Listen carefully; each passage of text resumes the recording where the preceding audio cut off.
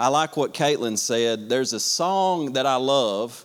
It's called The Resistance by Josh Garrels, and he says in it, and it runs through my mind all the time when I get a little bit uneasy or anxious, and he makes this statement. He's got a lot of good lyrics in it, but one of the statements he makes is, "My rest is a weapon against the oppression of man's obsession to control things." My rest is a weapon. You ever thought about your rest being a weapon, learning to live from a place of rest, whatever you do? I think that's what God wants for us, but why don't you just put your hand on your heart this morning? Lord, we just come to you this morning because we need your rest. And Lord Jesus, you said to us that all who labor and are heavy laden can come unto you, and you will give us rest for our souls. And God, that rest is a weapon in a world, God, that seeks to put pressure on us, God, and to control everything. And ultimately, God, we know that we can't control anything, but God, we do know that you are in control. And so we give you our burdens, we give you our struggles, our fears, and you know every prayer request on every heart this morning. So we lift it up to you, God, whether it's sickness, brokenness, oppression, fear, anxiety, whatever it is, we lift it up to you this morning. And Holy Spirit, we just ask you to come over these next few moments, God, to bring healing in our hearts and in our bodies and in our minds. Lord God, to restore us, to bring us into that place of rest. And I believe that you will use your word this morning to bring us into a deeper rest because we have a greater revelation of who you are, God. So we ask all of these things, Lord, in Jesus' name, amen. Amen. So, you know, I don't know. I counsel different people and talk to different people. And one of the things that I come to realize in talking with lots of different people is not everybody has a really accurate view of God. Would you agree with that? And I would even venture to say that most Christians, their view of God is not completely accurate. And if the Bible teaches, and it does teach, that the truth is what ultimately sets us free, then it's a lie that disenfranchises us. It's a lie that brings us into greater measures of bondage. It's a lie that brings us up under anxiety. It's a lie that causes us to not be able to be in a place of rest. But when we see the truth of who God is, something changes. And I told you the story, I think, last week, just when we were in our introduction, talking about the mercy of God. And the first time that I had a real encounter with God, it was one thing for me to read the Bible. It was one thing for me to see the Bible, because everybody sort of reads the Bible through their own lens. And at first glance, they've got their own impressions of what God is. Maybe he's an angry dude on a cloud somewhere, or really he's upset. Maybe he's a lot like your dad or your mom. And you get this image of God and you think he is a certain way. But I'm telling you right now, I've never met a person who had an encounter with Jesus who came to find out that Jesus was exactly who they thought he was. He's always different because he's always better. He's better than you think he is. And when you think about God, what you have to realize is that in the Old Testament, nobody really saw God. Even when Moses asked to see God, what God did was he passed by when Moses was in the cleft of a rock and he showed him his back parts, and he only got a glimpse of who God was. And people go to the Old Testament and they say, man, look at God. He's angry, he's malicious, he's all of these things. But if you actually read what God says about himself in the Old Testament, he reveals himself as a merciful God, full of grace, full of compassion, that is a forgiving God, that ultimately he is also a God of justice. And so you see these things going on, but then God says, you know what, you guys don't need to make any images. You don't need to make any idols, because if you make an image and you make an idol, you will probably make it to look like yourself. And so he says, you know what I'm going to do? I'm going to send my own image so that you know beyond a shadow of doubt exactly what I'm like. And he sends us Jesus Christ. You want to know what God is like? You look to Jesus. The Word itself, the Bible itself, is not just given to us so that we can know the Bible. The Bible is given to us so that we can know Jesus. Amen. That's a good point right there. Because there's a whole lot of people, even in Jesus' days, there was a lot of guys who knew the Bible, but they didn't know the one who wrote the Bible. So it's possible to know Scripture from front to back and have a totally distorted view of God. But when you come to the Scripture and the Holy Spirit begins to bring it to life, who He is going to reveal to you is the person of Jesus Christ. So when we're praying and we're reading the Scripture, we're saying, Lord, we want to see a greater revelation of who Jesus is. We want to see Him. We want the eyes of our hearts to be open, because when you see Jesus for who Jesus is, it will change who you are. And everything will change. And so I say that because I want to start a sermon series on the character of God.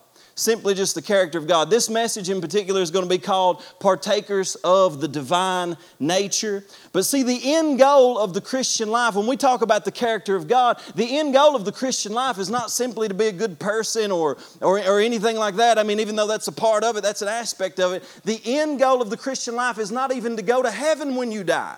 The end goal of the Christian life is not to escape hell, as great as that is. The end goal of the Christian life is that you are united to your Creator and you are conformed into the image of Jesus Christ as you are in right relationship with Him. Jesus said, this is eternal life, that you know me. When you know Jesus, you have eternal life. You're already living in it, folks. Now, when you die, there's a transference of where you exist from here on out. But when you know Jesus Christ, you are living in eternal life. Eternal life is not a place that you go to, it's a person you know. Amen. Man, that's good stuff right there, Clay. So along this journey, the issue is, like I said, everybody has a skewed view of God. Not everybody, but most people have a skewed view of God. And I wrote down a few things, and I could have written down probably 50, but I want to give you a few signs that you have a wrong view of God, okay?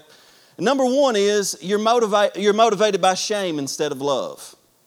You're motivated by shame instead of love. And what I find is that people set up under these feelings of condemnation and guilt and shame, and really they believe that God's opinion of them is determined on how much they prayed that week, whether or not their church attendance is good. We make a joke around here, that God keeps a roll book on church attendance and stuff like that. And somebody said, well, how about if I watch it online? I said, well, if you watch online, it's only 1/4 of a full church attendance. So He just gives you got to get 4 to get a full church attendance. Obviously, that's a joke, right? We come to church here at City of Hope Church. I don't know about you, but the reason I come to church is because I love God and I love God's people. I don't come out of an obligation because somehow I'm going to get a check mark and God's going to love me more. God loves me more He loves me just as much as if I never walk through the doors. I don't walk through the doors to earn God's favor. I walk through the doors because I'm in God's favor and I love Him and He loves me and I want to cultivate a greater relationship with Him. Amen. So are you motivated in your life out of shame or are you motivated out of love? I don't do what I do for God because I'm up under some kind of condemnation thinking, man, if I don't do this, God's going to be mad at me. I do what I do for God because God has loved me so much that I've got no other choice than to give Him my life and say, Lord, I love you in return. I want to do whatever I can do for you. Are you motivated by shame or are you motivated by love? That's how you recognize whether or not you may have a wrong view of God. We love because He first loved us. We love because He first loved us. It's when you recognize how much God loves you that you come into a place where you're really set free. You're still struggling with addictions. You're still struggling with sins that you've not been able to let go of yet. I promise you, don't try to love God. Receive God's love for you. What He wants for you first is to receive His love for you and His mercy. Number two, you're scared of being outside of God's will instead of trusting that He's guiding you. When I talk to people, 99% of the time it's like, I just don't know if this is God's will. I don't know what to do. I don't know what to do. I don't know what to do. And how will God show me? How will God reveal His will? And we can go through that because, God reveals His will in Scripture. And then, but I've told people before, the Bible, there wasn't a chapter and verse for whether or not I should marry Andrea, was there? So the Holy Spirit is given to us to lead us in these decisions as well. But here's what I need you to know about God's will. You're mistaking that God is some kind of taskmaster that wants you to figure out this big puzzle and this big mystery of your will. And if somehow you take one wrong step, you just fall off and you miss God's will for your life and everything is destroyed. Can I tell you that God is so loving and so good and so sovereign and so powerful that His will for your life is not like a tightrope, it's like an interstate. You can shift lanes. You can move from side to side. Every now and then maybe you can hit the curb a little bit and hit the rumble strips. You know what I'm talking about? But He will guide you back on it because He's that good and you are His child and He loves you. He's got a plan for your life and there's nothing you can do to thwart that. There's nothing you can do to hinder that. He will take my mess ups. He will take my failures. He will take my faults. When I bruise my knee, He will pick me up, heal me and say, you ain't done nothing to destroy my plan for your life, son.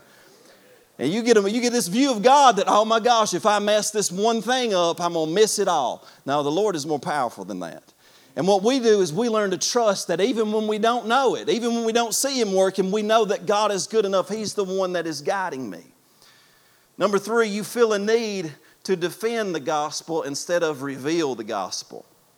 Now, right now in the day and age that we live in, a lot of times even when I preach, I'm preaching biblical views that run contrary to the world system because they're out there preaching a lot of crazy things in our world. Like I've told you before, like right now it's very popular that they're talking about chest feeding. Like what even is that? You know what I'm talking about? And so I got one laugh out of it. But the point is, there are things going on in our world that are blatantly contrary to not just God, but human design itself. And so there are points when we have to defend the truth of God's Word, no doubt. We have to get into difficult conversations when we talk about sexuality, when we talk about the way this world system is going, what people believe in and those things. And ultimately, we're not trying to be rude, but we do have to stand for truth. And sometimes that comes off as rude to people because the truth of the gospel can oftentimes be an offense. Amen. It can be. That's what the Scripture says, that oftentimes the Bible, if you're preaching the gospel, it's going to be an offense. But what I want you to understand is it is not our goal to defend the gospel at all costs. It is our goal as Christian believers to reveal the gospel. We're just not just fighting, arguing. The gospel is not a point to be argued. It's a person to be revealed. And the greatest way that you're going to reveal it is not by arguing with somebody on Facebook or getting into some kind of a debate. You're actually, scientifically, it's proven that psychology says that when you get into those types of arguments, you actually harden the person against you. It's just a fact, okay? And I trust the science on that, amen. Just kidding. So, what we do is, rather than trying to fight with people and argue with people, we're looking to reveal this God of love. And the way that we're going to do a better job is we're coming to this place where we realize God doesn't need to be defended, but we need to reveal Him. We need to reveal His love through the way that we live, through the way that we act, through the things that we say, in these expressions of love in every aspect of our life. Number 4, you may have a wrong view of God if you equate hardship with holiness. Now, this is kind of interesting because a lot of times when we think about holiness, it's like people who portray that they're living a holy life are oftentimes they just seem to me like they're frustrated with sinners and they've been sucking on lemons. You know what I'm saying? Like they're just angry, they're upset at the world for being evil. Can I tell you that the world's always been evil? Sinners have always been sinners. But in the midst of an evil world and in the midst of people doing sinful and abominable things in the world, it's not our job to be mad at them. Matter of fact, the Bible says we're to be filled with the Holy Spirit, with love, joy, peace, kindness, goodness, faithfulness, gentleness, self-control. All of these things are to be in our lives. Not once does it say, hey, you need to be angry. You need to be angry at the world. You need to be upset. But holiness oftentimes gets tied in with hardship, like we need to be upset. But see, holiness, let me tell you this, it's full of goodness, it's full of beauty, it's full of kindness and gentleness. And when you see it on a person, you say, man, that's something that is attractive. And holiness, let me say it like this too, because holiness, this is what I misunderstood about holiness whenever I first got saved. I thought that holiness was something that I obtained by stopping sinning, okay? And so I tried so hard to quit, and this will come into my 5th point, and I kept failing to quit. But it wasn't when I tried to stop sinning that I got holy. It was when I fell in love with God that all of a sudden the sin lost its appeal to me. It's not about trying to stop sinning. It's about so falling in love with this God who is holy and pure that all of a sudden the things you used to do aren't even a thought in your mind anymore because you're in love with the most beautiful thing you've ever seen, and His name is Jesus Christ. And that's why we tell people when they come into church and they're struggling and they're having a hard time or they're having a difficult time or they're still in bondage or they're still committing sin. Don't try to get your act together before you come to Jesus. Come to Jesus as you are because He has paid the price and you can be in His presence. And in His presence you will lose your taste for those things. You'll be filled with joy. You'll be filled with love. Things will change. And then 5thly, my last one, you're trying harder instead of being transformed. And that's just what I said. A lot of times what we do is we get this view of God that I've got to work harder, I've got to try harder, I've got to do more, I've got to do more. And I'm telling you, it's just like whenever we preach a very hard and convicting message, here's what I find. I could preach and say, you know what, every single one of y'all, if you need to go out today and you better lead somebody to the Lord. you probably won't take my convicting message and go lead somebody to the Lord. You know why? Because you'd be doing it based on external obedience rather than inner transformation. If instead you take the word that I preach, you go to the Lord and you say, Lord, I need a passion for souls. And I love you and I want to know your heart for souls. And out of your relationship and your prayer life with God, all of a sudden you are strengthened inwardly. Guess what? Now you can't help but go share Jesus with people that are in your life. It's an inward transformation, not just an external obedience. You can hear the word all you want, but you take the word, you take it home with you. You let it get in your heart. And see, this transformation comes in our lives. 2 Peter 1:4, here's the scripture that I'm basing the sermon title on. But he says that God has given to us exceedingly great and precious promises, that through these you may be partakers of the divine nature, having escaped the corruption that is in the world through lust. So he's saying when you open up Scripture, and we're going to read several promises today, and this is a promise from God, that when you open up Scripture, God has given believers these promises, that as they begin to receive these promises in their heart and participate in the promises of God, they literally become active participants in the divine nature. That God imparts His character to you. That you become more like Jesus. You become more loving, more kind, more good. And here's the beauty of it. None of us fully reflect the image of God, do we? There's only been one man that has fully reflected the image of God, and his name was Jesus Christ. But when we come together as a body, every now and then what you see is you see the image of Jesus flowing through our brothers and sisters, because we are the body of Christ, and you start to see this reflection of God in our faces. And see, we partake and share in the divine nature through the practice of God's Word, number one. That we hear God's Word and we apply it to our lives. We do it through the practice of worship. That's why when we come in here on Sunday mornings, there's something that happens. Like, even when you, sometimes like in small group, for example, we sit around, and I like the small groups where we just have a good Bible study and it's solid. But I'm telling you, there's something that happens when a group of believers get in and they start singing songs to God and they start worshiping God, and they set their affection on God and they begin to worship, because His presence just invades that space. And so we worship because when we worship, we start to behold God. And we start to see His divine nature in our spirits, and it changes us. Thirdly, it's through the practice of biblical study, memorization, and meditation. I think Richard yesterday, the Hebrew word for meditation is hagah. And I've said this a lot, but it's the word for a cow chewing the cud. He chews it up, he swallows it, he throws it back up. Amen. Isn't that lovely this morning? And then he chews it up finer, and he swallows it again, and he regurgitates it once again, and he chews it up some more, and he swallows it again. See, you get in God's Word and you meditate on it. You chew it up, you swallow it. You bring it back up, you chew it up some more. You think about it until the Word of God starts to get in your heart. And some of you, you've been dealing with fear and anxiety, and I'm telling you, the way that you are going to battle your fear and anxiety is by turning off the news, like Donald said last week, and turning on the Word of God, memorizing it, letting it take root in your mind and in your heart, and all of a sudden you're going to start to see fear and anxiety begin to lift and dissipate and break off of your life. Fourthly, it's through the practice of fellowship. When we're with one another, and we, even in this moment, and when we're in small groups and we're calling our brothers and sisters on the phone, in those moments we start to experience the divine nature. And then fifthly, it's through the practice of prayer. We've got to have a relationship with God where we're talking to Him and we're listening to His voice. And as we do that, listen, we are becoming participants, partakers of the divine nature. Letting His promises get in our word. I don't know about you, but I know you got goals in life, right? Some of y'all, you got career goals. You got goals for what you want to do at school this year. And those goals are good, but you got to set a goal every year that I need to be more like Jesus this year. What character points of God can I begin to say, Lord, I need more love in my life? Because that's one of the things that I pray, right? I can be, sometimes when I preach, I can be a little bit rude, and I say, Lord, you got to help me knock off the rough edges so that I can be very kind and loving and sweet, because sometimes I just get a little bit aggravated. Amen. That's all of us, isn't it? So we're praying through this of how do we become partakers of the divine nature. Now, I want to make this statement. It's a little bit of a heady statement, but stick with me. I want you to understand this. This statement, our ministry is the ministry of Jesus Christ to the Father through the Holy Spirit for the sake of the church and the world.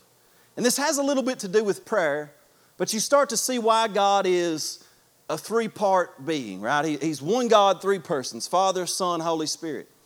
And your ministry and my ministry is not our own. I cannot say, hey, this is my ministry. Now, my ministry is the ministry of Jesus Christ. When Jesus came to this earth, He came to reconcile you and I back to the Father. So He became what? A human being, because human beings were what He came to save. And so when He died on the cross in our place and took our punishment, but yet defeated death and was raised again from the dead, what He did was He became the door. He became the access point so that now we were no longer in Adam, dead in our sins and our trespasses, but we are born again in the Spirit. We're no longer in Adam, we are now in Christ. In the New Testament, it says that you are in Christ about 89 times. That means that when you are living your life, you do it from the position of being in Christ and Christ being in you. Now, I want you to understand this because Jesus' ministry was first and foremost not to you, not to the world, not to the people around Him. His ministry first and foremost was to the Father. There was nothing that man did that he did not first connect with his Father. It was the ministry of Jesus Christ to the Father through the Holy Spirit for the sake of the church and the sake of the world. Now, Oswald Chambers, he made this statement. It's a very interesting statement. But he said that we slander God by our very eagerness to work for Him without knowing Him. We slander God by our very eagerness to work for Him without knowing Him. Do you understand that what Jesus Christ was He was God in the flesh? But when He took on flesh and He became a human being, what He revealed was that He was a man in perfect relationship with His Heavenly Father as the Son of God, who fully revealed the Son of God.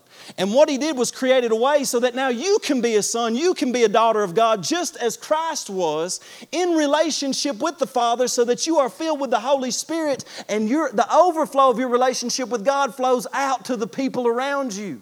And he says, we slander God by our eagerness to work for Him without knowing Him. First and foremost, here's the thing. We preach a message on evangelism, and I say, man, we need to go out and reach the lost. Ain't nobody in here going to go out and reach the lost until you know the Lord. You will not do it. You won't have a desire to do it. But when you know the Lord and you've been with Him and you know His heart and He's sharing His heart with you, there's all of a sudden an overflow of this relationship that you have with God. And when we pray about God, you have this three-part, you have this three parts of God. Literally, God is three persons. One God, three persons. And in 2 Corinthians 13:14, it says, may the grace of the Lord Jesus Christ, because we're talking about the character of God, right? May the grace of the Lord Jesus Christ and the love of God and the fellowship of the Holy Spirit be with you all. And we're talking about receiving, being participants in the divine nature. And I love this verse because there are verses in the Bible that I actually pray through. I believe in praying Scripture. You find Scripture that you like, you need to take it to the Lord, you need to pray through it, because that's how you become a partaker of the divine nature. You get it in your heart. And so he gives us, Paul basically through the Holy Spirit identifies a key word about each of the three persons of the Godhead. And so if we want to start, let's start first of all, number one, with the love of God the Father. If I want to be a partaker of the divine nature, the very first place that I must start is with the love of God the Father. The love of God the Father. Now, if you go to the Old Testament, there's a word that I'm actually going to use probably several times over the next few weeks. And it's a word that gets translated loving kindness, it gets translated mercy, it gets translated compassion, but it's such a full word, and the Hebrew word is hesed, and it's really covenant love. It's loyal love, it's steadfast love is how it gets translated a lot of times. And it's the love of a superior to an inferior. And this is why it gets translated mercy a lot, because God is so holy and so far and so high above us that really He doesn't have to give us anything. He doesn't owe us a thing. But in His mercy, He condescends to us and reaches out to us and chooses to give us His love and His loyal love. But in the Old Testament, these two words, hesed, is always usually coupled with another word, emet. Now, hesed, the most commonly used phrase in the Old Testament is a phrase that says, His mercy endures forever. You ever heard that? His mercy endures forever. That word mercy right there, some translations will translate it loving kindness. Some steadfast love. It's the word hesed. He's saying his hesed, his covenant love endures forever. Praise the Lord, for He is good and His covenant love endures forever. This is the character of God. This is the character of God. And He says it over and over again, and it's always coupled with emet, this other word in the Hebrew language, and it means faithfulness. And His faithfulness is this. His faithfulness is that no matter what you go through, God will not turn His back on you. You are His child. He loves you. He will bring your life to its end goal and its desired goal. And I'm telling you right now, the thing about your life is that God looks at it differently than you. His goal is not for you to be as happy as you can possibly be and have all the things that you ever dreamed of, contrary to popular American gospel preaching. Amen. God's goal for you is to become like Christ. And in that, you start to realize that becoming like Christ is greater than anything you could have ever received that this world has to offer. This is why Jesus said, listen, what does a man profit if he gains the entire world but loses his soul? You can get all kinds of good things in this world, but if you don't have Christ, you've lost everything. And He's saying, but God is faithful and His steadfast love endures forever. And we read this last week, Exodus 34 verses 6 and 7. When God passes by Moses in the cleft of the rock, because Moses said what you and I should be saying, Lord, I want to see your glory. I want to know what you're like. I want to see who you truly are. And for many of you, you don't know what the Lord's like and you've never had an experience with God. I'm telling you, what I said is there was a point in my life I wasn't sure if God was real. I wasn't sure if He cared about me. I wasn't sure if He even thought I mattered. I didn't know, but I found too many scriptures that said if you seek the Lord with all of your heart, you will find Him. If you go after Him, He will reveal Himself to you. And I said, well, Lord, I'm going to give it a shot. I'm going to seek you with everything that I've got because your word says that you will reveal yourself to me and I will find you. And I'm telling you, there was a moment where I found Him.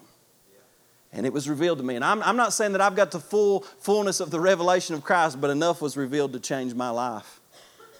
And the Bible says it does not yet appear what we shall be, but we know that when He is revealed, we shall be like Him, for we shall see Him as He is.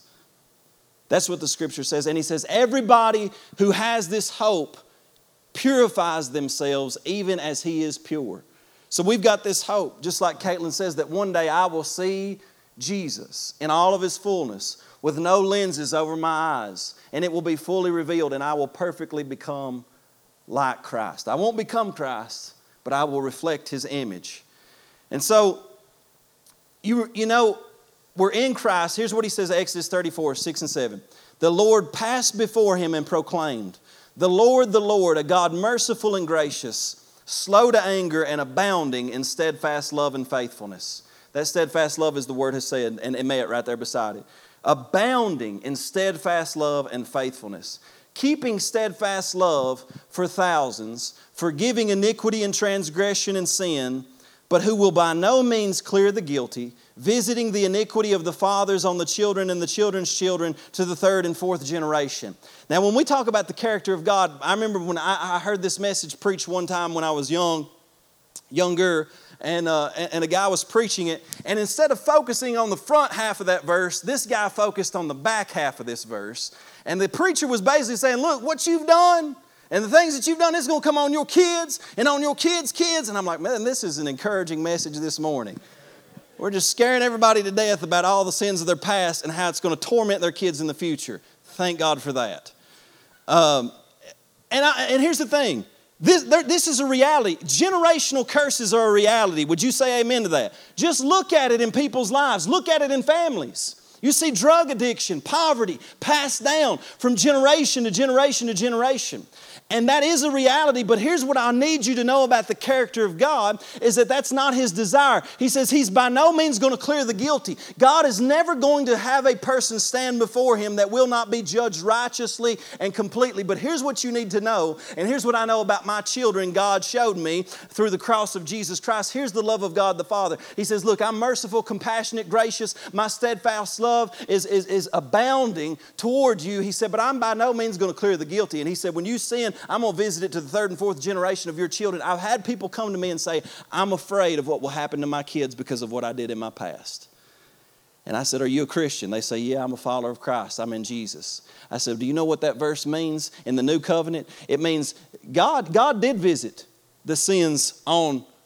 He plans to visit, but I need you to understand that what he did for you is that he visited all of your sins to the third and fourth generation of your children on his own son on the cross.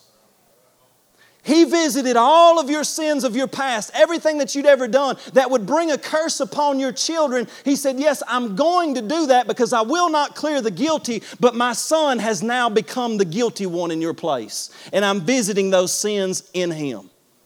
Therefore, your children are now free. My children are now free. They are up under a covenant of steadfast, loyal, and eternal love. My children are going to be blessed. My children are going to be taught by the Lord. My children will not suffer the same addictions that I have. They will know Jesus Christ. They will be filled with the Holy Spirit, and the Word of God will be in their mouth because those are the promises of God to me in the covenant of Jesus Christ.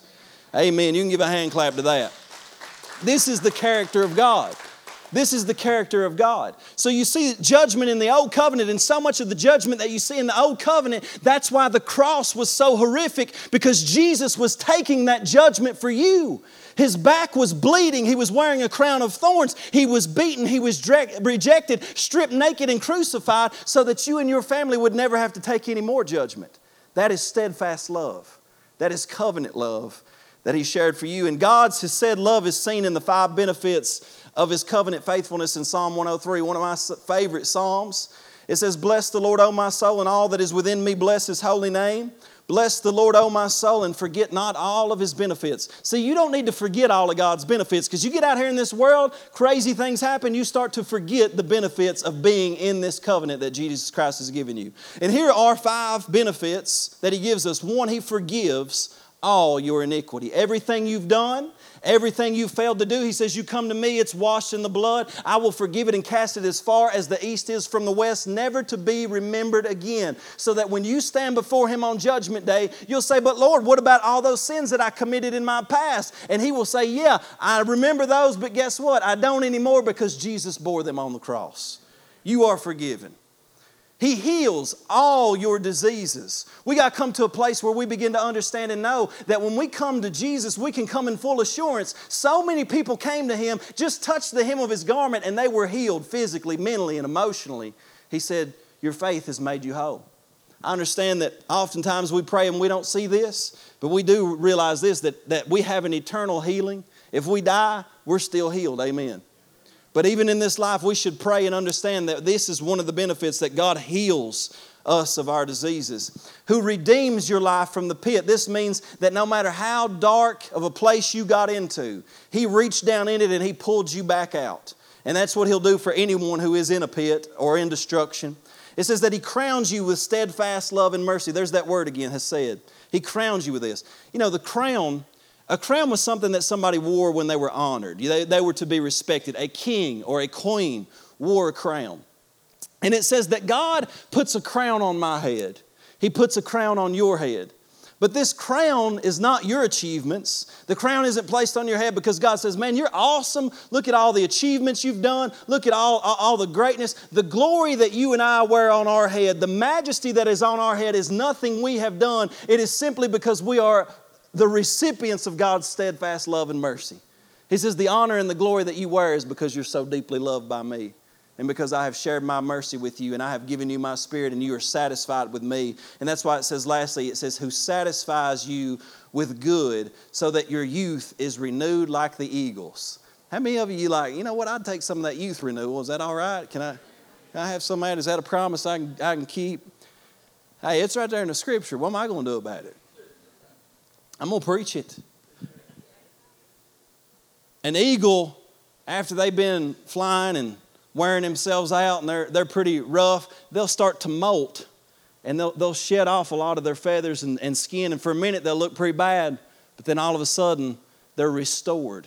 and they look new and they look younger and they look fresh. And I'm telling you, when you come to God in this covenant, I know right now a lot of people are wearing down, a lot of people are wearing thin, but God is going to start to satisfy you with good things. Not the things of this world, not what the news says. He's going to satisfy you with His covenant love, and you're going to be refreshed and strengthened, and your youth is going to be renewed in this covenant. Amen. So the first part of our prayer life, I always try to enter into it best I can with the love of God the Father. There's a guy who wrote a book, Brennan Manning. He wrote this book called The Ragamuffin Gospel. And he talks about his struggles. He talks about his addictions. He became a preacher, and he dealt with a lot of stuff. His dad had abused him when he was young, and he just went through a lot of different things. And he made this statement that a guy, we've even sung this song. Y'all remember that song we write and we say, Abba, I belong to you?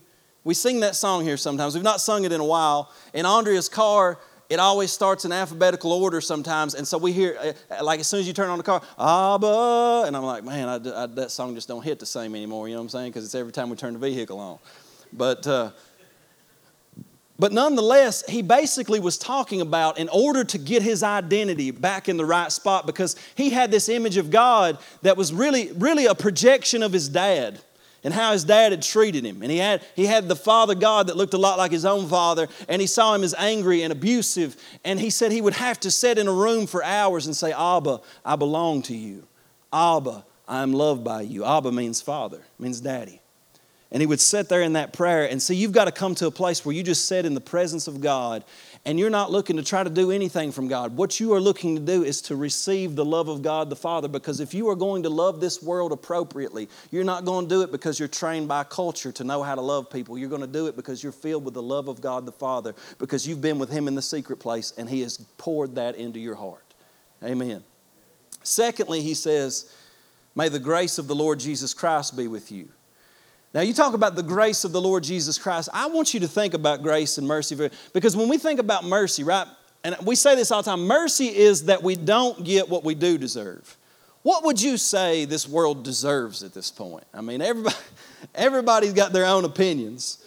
But when you really see a holy God for who He is, and you understand it. I remember when I had an encounter with God the first time, I thought, man, what this dude needs to do is make me a grease spot on the ground. But you know the reason He didn't? Because He's merciful and He's compassionate and He's loving. But His holiness revealed my darkness in that moment of time. And you see a holy God and a broken, filthy, sinful world, and you're wondering, why in the world would God have anything to do with it? But see, the fact of the matter is this holy God is not just holy and separate. His holiness entails His love and His compassion and His mercy. And in His great love, He says, I will enter into your sin. I will become your sin. I will enter into your pain. I will become your pain. I will experience everything that you've experienced because I want you to be set free from those things. And so Jesus' mercy, He doesn't give us what we deserve, but He goes one step further and chooses to give us what we don't deserve. And on the cross, everything merges. Everything comes to this point at which the grace of the Lord Jesus Christ is revealed. And on the cross, here's what you need to realize, because when you're feeling blue, I'm telling you, the center of what we believe is through the crucifixion and resurrection of Jesus Christ. Go to the cross. Realize that a perfect man went to the cross and He suffered these things right here so that you could have what He had. Number one, He was punished. And I need you to understand that on the cross, God took His own punishment in His Son. You don't need to just see a picture of the Heavenly Father whipping His Son. What you see is the Father. The Bible says that God was in Christ reconciling the world to Himself. God the Father sent His Son to receive the punishment that we deserved, and God was in Christ receiving His own punishment in Himself so that we could have forgiveness. Secondly, Jesus was wounded. He was beaten with 39 stripes across His back, crown of thorns on His head, spikes in His hands and feet, so that ultimately by His stripes and by His wounds we would receive healing. On the cross, Jesus became sin so that you and I might be made the righteousness of God in Him. He didn't deserve your sin, but He took it. In the same way that you don't deserve His righteousness, you get to receive it as a free gift. He tasted death so that you might share in His life. He became a curse on the cross so that every curse would be broken over your life and over your family and you would receive all of the blessing of God. He endured poverty so that you would have an abundance. He endured shame so that you could wear a crown of glory. And on the cross, He was rejected and said, my God, why have you forsaken me? So that you could be accepted and say, Lord, I don't know why, but I see that you've accepted me and you wrapped your arms around me even though I'm not worthy. And this is the grace of God. It all happens at the cross, and I love what it says in Romans 5:17. He says, for if by one man's trespass death reigned through that one man, much more will those who receive the abundance of grace and the free gift of righteousness reign in life through the one man, Jesus Christ. Because I need you to understand this. He's saying, I want you to literally reign in life. He wants you to dominate in life. He wants you to be an overcomer, overcome this world, not be up under the weight and the oppression of all the things that are going on, but to reign in life. And He says, here's how you do it. You receive the free gift of righteousness. This means you don't have to earn your salvation because Jesus has died for you, and you can receive this free gift of righteousness, and you can stand before God clean and pure and holy so that He hears your prayers as if it was Christ Himself. But then He says, but you need transformation. You need to become a partaker of the divine nature.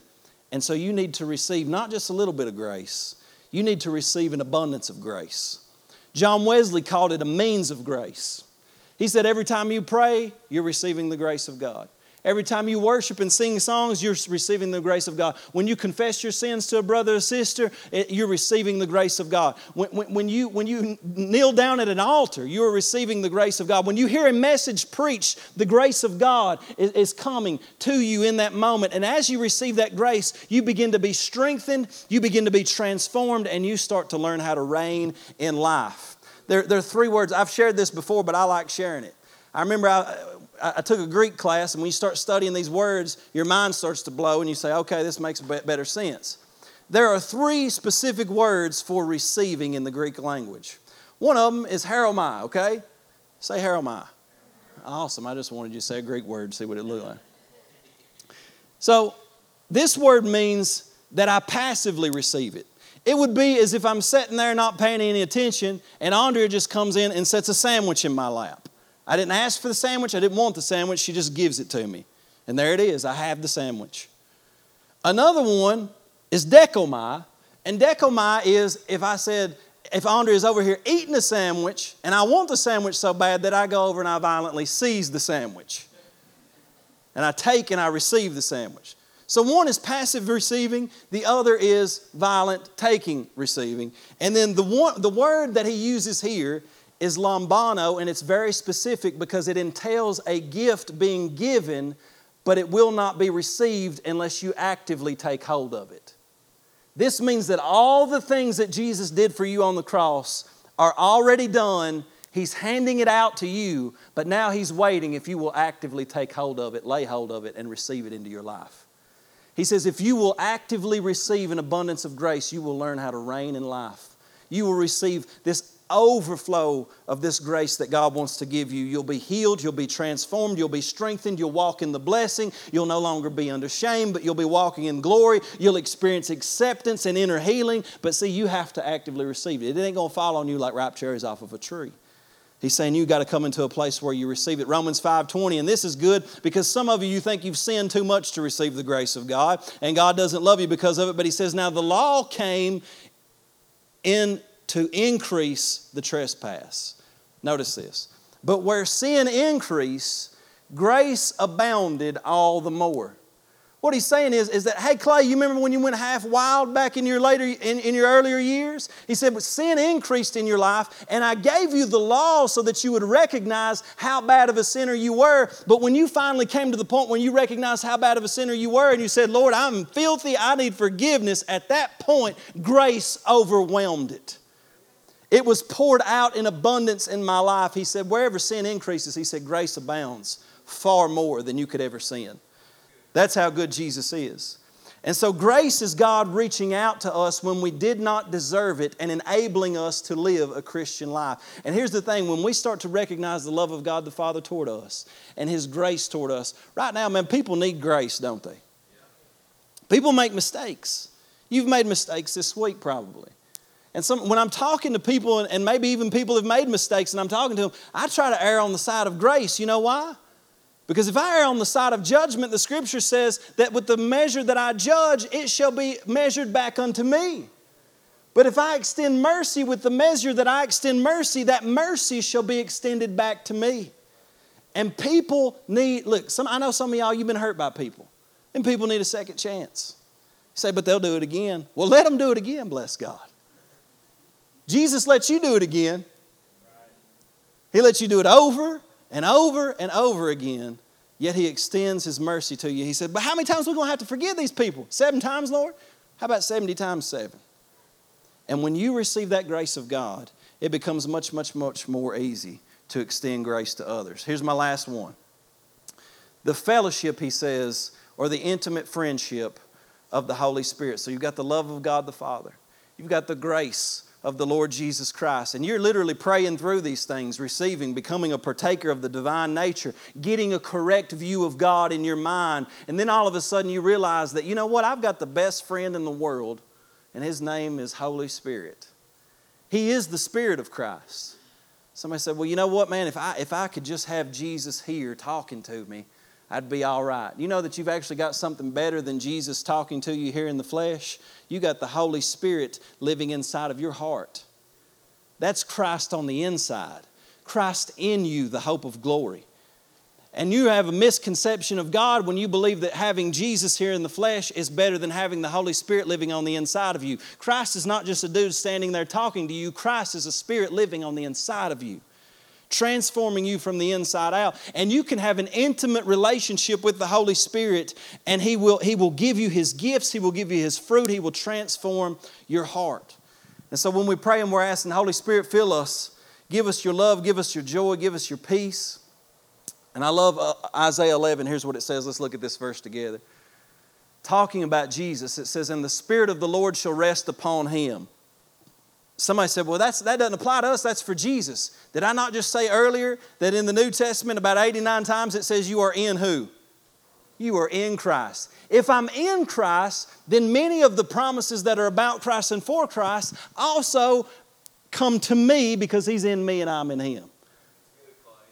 And so it says, and the Spirit of the Lord shall rest upon Him, the Spirit of wisdom and understanding, the Spirit of counsel and might, the Spirit of knowledge and the fear of the Lord.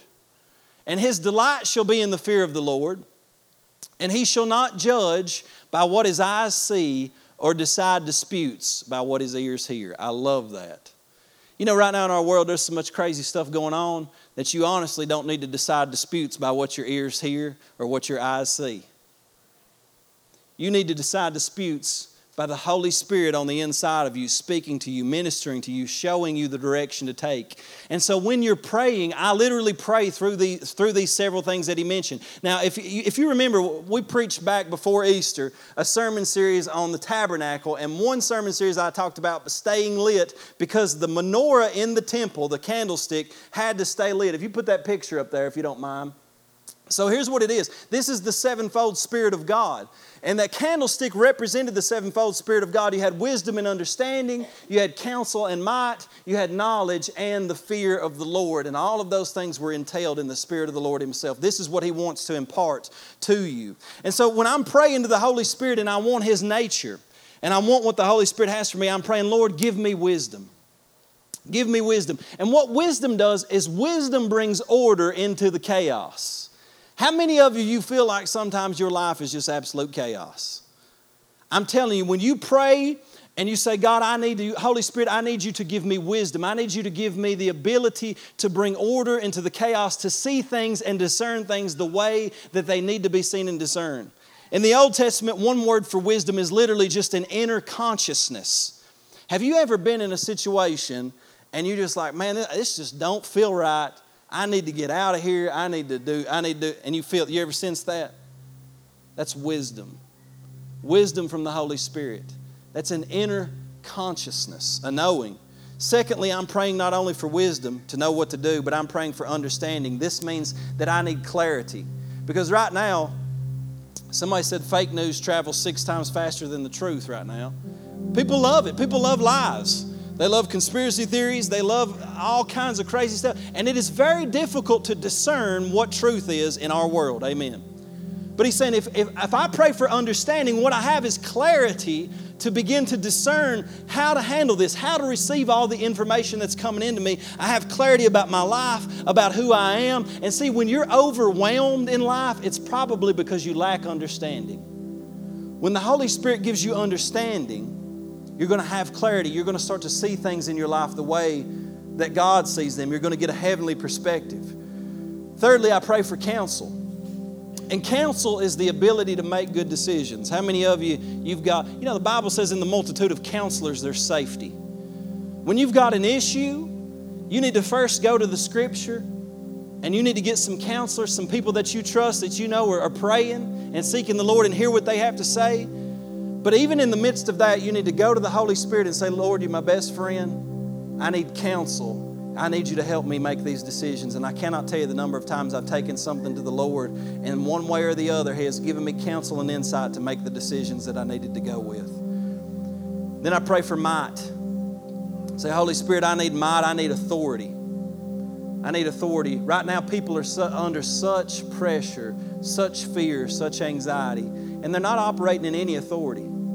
Sometimes when you feel those pressures and you feel those fears and those anxieties, you need to rise up in the authority that God has given you. You need to speak the word boldly to the enemy. And you need to say, look, this is what God's word said. I'm not staying up under that spirit of fear, but I'm receiving God's love, His power, and I'm receiving a sound mind. And you walk in that authority. See, you have the authority as a Christian believer to preach the gospel to the lost and see God's Spirit work in their heart, to lay hands on the sick and to see them recover, and to minister to the broken and see God seriously move in situations. You have that authority. He says we're going to pray for knowledge. And this is really revelation. Knowledge is not just the fact that I've read a lot of books. Biblical knowledge comes from God being revealed to you. You have a greater knowing of Him. And then lastly, the fear of the Lord. And I pray, Lord, I don't ever want to get away from your fear, because I've got to maintain integrity. I've got to maintain holiness, innocence, purity. And Lord, I want to fear you above everything else in my life. I've got no time to fear anything else that's going on in the world if I fear the Lord. The Bible says the fear of man is a snare, but the fear of the Lord is a strong tower. And we run into that fear of the Lord because He keeps us pure. He keeps us protected. And see, that's what we need in these last days. We need to become partakers of the divine nature. We look to the love of God the Father, and you've got to understand, man, God loves you more than you could ever imagine, and you need to rest in that. And you need to say, Lord, I realize that I am your beloved. Jesus Himself, before He ever did any ministry, before He ever did anything to please God, so to speak, He was baptized in the water the same way that we're baptized in the water. And when He comes out, He hears the voice of the Father saying, this is my beloved Son, in whom I'm well pleased. That is God's position toward you before you do anything for Him. You receive the love of God. You receive the grace of the Lord Jesus Christ, and you enter into intimate fellowship and friendship with the Holy Spirit. I'm telling you, you do that, you're going to be a partaker of the divine nature. He's going to change your life. Amen? I want you to bow your heads with me just for a moment. Let's just take a moment right there to just pray to the Lord. Just wait on Him a minute.